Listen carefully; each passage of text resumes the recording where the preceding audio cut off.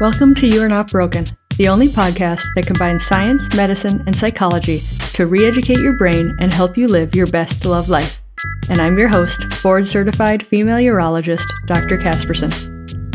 Hey ladies, today's kind of more of a medical podcast. I'm going to talk about arousal and feeling like you don't have arousal and what arousal and vaginal moisture and wetness is all about, and also some over-the-counter products and kind of the prescriptions that people use to either increase moisture or increase arousal. This is not personal medical advice. This is just education and entertainment. I always have to tell people that.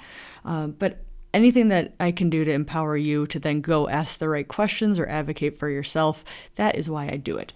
So I got a question about what do I do about having more moisture during sex. This is a great question because some people feel like they have too much moisture, too much discharge. Some people feel like they don't have enough. Certainly the moisture that female pelvises produce during intercourse or during sex in general is normal. Some people produce more than others. There's certain conditions like breastfeeding, menopause, birth control pills that can decrease or change the amount of just number one, vaginal discharge that a woman experiences, or number two, how much she produces during arousal. In a young female, so a person who has great estrogen, who's not on birth control, because sometimes birth control can decrease the amount of estrogen that's seeing the vulva and the vagina produces a lot of discharge and mucus, and it'll vary along the months in her cycle and kind of where she is in her cycle. A lot of this discharge is produced by the cervix, cervical mucus, which helps facilitate sperm entry. And it's very normal, it's very common, and you're going to see more of it if you choose to do things like waxing or shaving. The hair that we have actually can protect those delicate tissues and can also trap some of that discharge. So a woman who removes her hair is going to see more on her underwear and be kind of more alarmed by this. So our hair provides a protective effect, and removing our hair can have consequences like more vulvar irritation, more urinary tract infections. You might see more discharge. So removing the hair is not what we call benign thing. Certainly there can be consequences to removing hair, and it's just a society trend that it kind of comes and goes throughout the ages. So I say if somebody is noticing side effects from waxing, maybe just do trimming with a clippers that doesn't actually pull the hair out, because you can get a lot of micro trauma with actual waxing. So I hope there's my foray. I'm talking about vaginal lubrication, and now I'm going down the waxing pathway. So discharge is very normal. And you can see this especially in younger women when they do have really, really good estrogen status. So let's talk about moisture and arousal. So when a female pelvis is aroused, she's interested in sex, she wants sex, she's having foreplay. The vagina actually, talk about not sexy. The vagina actually secretes or has an exudate. So it pushes fluid across the cellular membranes into the lumen of the vagina. And that's where the vaginal moisture comes from. There's also two little glands down at the base of the vulva, and these are called Bartholin glands. And the Bartholin glands actually will secrete moisture too to help ease penetration. A lot of the reason that women have decreased moisture down there is if they rush into penis and vagina sex, or they rush into penetration before their body is ready. I love the term premature penetration, and I use it now when I talk to women. I'm like, don't have premature penetration. The body actually prepares to have something put in it. The vagina lengthens, and then the uterus tips back, all to accommodate something going into the pelvis. And if you put something into the pelvis before the pelvis is ready, that's where way more pain comes from, or decreased pleasure. Certainly might be more challenging to have arousal and orgasm. So don't do premature penetration. You can and nobody knows this, right? Guys don't know this either. They just think sex is putting something in the vagina. So feel free to speak up for yourself and to say, hey, I want to try something a little bit different. I want to see if I can get more ready for the intercourse part. And we can work on external touch, external vibrations, whatever it is that gets you in the mood, that increases your arousal and moisture. So with arousal, you get more blood flow into the external genitalia. More blood flow, number one, great for pleasure. But number two, it's very protective because those tissues are a little more plumped up. They're a little more more resilient for any activity that's going to happen. That can decrease so if you think about erectile dysfunction, right? Why do men get erectile dysfunction? It can be side effects of medications. It can be heart disease. It can be increased cholesterol, hardening of the arteries. The same thing happens in women, right? So it's penises get erect by having blood flow go to the organ. Women have the exact same thing go on. So certainly women don't need arousal to have sex, right? But they certainly are going to have more enjoyable intercourse when they have arousal present.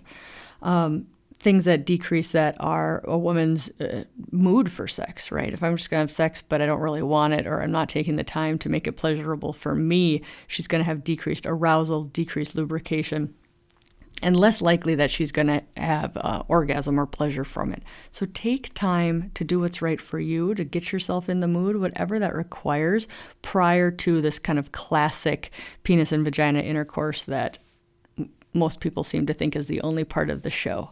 But if your body's not ready for that, and if your mind is not ready for that, you're not going to be as successful as a woman who's properly setting up the event for herself. So decreased arousal, decreased moisture can come with, same thing with any man, right? Diabetes, heart disease, smoking hardens the arteries and impairs blood flow. Any sort of hormonal birth control or menopause where we actually have less estrogen. Estrogen and testosterone in the vulva really allow better blood flow. Blood flow is great for orgasm. We want the clitoris, which is the penis equivalent, to have good blood flow, and any of these conditions can limit that. Over-the-counter things for vaginal moisturizer in general, so this is not for sex. A brand that's kind of all over social media right now is called Reverie, Revaree. It's made with hyaluronic acid. Hyaluronic acid is kind of this powerhouse. We use it a lot in kind of high-end facial serums and creams, and it basically is a moisture sink. So it just kind of allows that moisture to stay there. And not be reabsorbed or have the tissue be dried out. Just a note, nobody's paying me to mention these products. There's tons of products out there. These are just the ones that kind of come to mind when I think about these things right now. So a product with hyaluronic acid can be very useful to help with dryness. A lot of women just experience bothersome vaginal dryness, especially perimenopause, postmenopause, even when there's no sexual activity whatsoever. So there are products that you can use not at the time of intercourse just to increase comfort with the vagina. Replens is kind of a cost-efficient option. That's one of the more available. It's been around for a while. Good Clean Love makes a nice product. V Magic is kind of more of an oil-based, avocado oil-based product you can get on, all of these you can get on the internet. So those are just vaginal moisturizers in general. If you are covering up itching, burning, bleeding, any sort of lesions with any of these products, get it checked out by somebody who is an expert in looking at vulvas. And don't always assume that a urologist is just good at that or an OB-GYN's just good at that. There's a lot of doctors that don't have the training to know vulvar skin conditions to help understand why your pelvis is actually causing you discomfort. So if you think you're covering up something, it's always good to get that checked out. Then you can say, okay, well, I'm using these over-the-counter products. Are they safe? Is it okay? Because we never want to miss anything that's medically important. It's always nice to get an exam. So those are the over-the-counter products to use all the time. Then there's over-the-counter products, of course, to use during sexual activity. The lube industry is very big. I could not give you an exhaustive list of all the lubes out there. But for people who have very dry skin in the vulva, I'm thinking stereotypically a postmenopausal woman or a woman who just has what we call arousal desire discrepancy. So she's interested in sex, she wants to have sex, she just doesn't have the normal arousal response of moisture. Lubrication, but specifically either an oil-based or a silicone-based. Make sure it's toy-friendly or condom-friendly if you use those during sexual activity. So lots of different lubrications you can use. I always recommend non-scented, non-flavored. Don't put extra anything in it. We just want it to do the job. They've done studies on this. Women who use lube during sexual intercourse have more satisfying sexual intercourse. And who doesn't want that? It's cheap. You don't need a prescription. Win-win-win. So prescription, now we're talking about prescriptions that you can get from doctors or your nurse practitioners or physician's assistants, is number one, estrogen. You can get estrogen in creams, rings, tabs. I don't like the tabs. I'm biased. I think putting a tab or like a birdseed pill of estrogen up at the top of your vagina does nothing to help moisturize and keep the vulva healthy. That's why I really like the creams. So you can get generic estradiol. That's a prescription because it's a hormone. You can actually get compounded that adds testosterone to it. This testosterone really helps with, again, blood flow and healthy vulvar tissue. So you can get combined if you want to. There's a new product that's a prescription called DHEA or Prasterone. Intra Rosa is the brand name. My biggest problem with this is it's expensive. Insurance is just not covering this very well, but it is like a little suppository that goes up to the top of the vagina. It does have kind of a oil or kind of cream base to it. So when it melts, it's quite nicer than just the estrogen tabs that I just hated on. So it's a great product. DHEA converts to estrogen and testosterone. So it's kind of a powerhouse in covering both your bases. But again, at this point in 2021, it is kind of cost prohibitive as a prescription for a lot of people. I'd like to see that go down. You can also get that compounded. But it's not super cheap. So other things that you can get compounded, there's something called Scream Cream. I'm not sure I love that name, but that's what it's called. And it can have various things in it because it's compounded. One of the things is L-arginine, and one of the things is sildenafil. L-arginine as a supplement has been shown to increase arousal. I think they're actually using it to increase desire as well in the kind of over-the-counter supplement arena. But you can get it in a cream, and sildenafil is what Viagra is. So sildenafil is helps with vasodilation. It helps with erections, but also helps do the same thing to clitorises and vulvas. So the other thing I like about these is they say you have to apply about 30 minutes prior to sexual intercourse, and you have to rub it in, which I love because it's like you just told a person to like start enjoying yourself before you put anything in your vagina. Like, fantastic. The instructions themselves are therapeutic. I saw a lube. The lube was like this. I don't remember what brand it was, but it was like apply to the clitoris and rub counterclockwise. And I was like, good. Look what you're doing. Of course it's going to work. So that's kind of another compounded medication you can get as far as arousal goes. In women, arousal desire mismatch is pretty common. So you're not maybe somebody who is interested in sex or is turned on and wants to have sex. They just don't have the moisture and the lubrication. It's perfectly fine. It doesn't mean you're not attracted to your partner. I think a lot of people read way more into it. And when you actually learn the physiology and learn for women, arousal desire mismatch is way more common than men, right? Men have an erection. They tend to desire sex when they have an erection. Certainly men can have erections and not be interested in having sex, right? They're not completely correlated.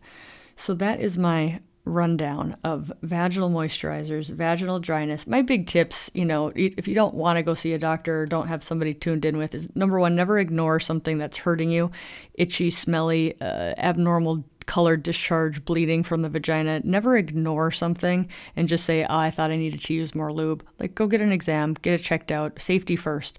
And then number two is if you want to just do this cheap and good, it's lubrication, and foreplay, external genitalia massage, getting the pelvis ready, priming the motor for then accepting something into the vagina is going to be so much more pleasurable for the female. This is the sex education that nobody got, right? So this is the sex education. Men don't know this any more than women do. So women, sometimes it's just our job to be like, what doesn't do it for me? I hear women in my clinic, they're like, I just told them to stick it in because I just want to get over with. And I'm like cringing at their poor pelvis of like, it's friction with no blood flow. It's going to hurt. And then don't wonder where your desire is. So empower yourself, get educated, live your best love life, and remember, you are not broken. Thank you guys so much for listening to me today. We'll be back next week with some more fun interviews. If you love this podcast, please do me a great favor and leave a review wherever you're listening, because it helps tell the algorithm that this is important and useful and medically accurate and that other women and their partners should listen to. Thank you guys so much. I love you.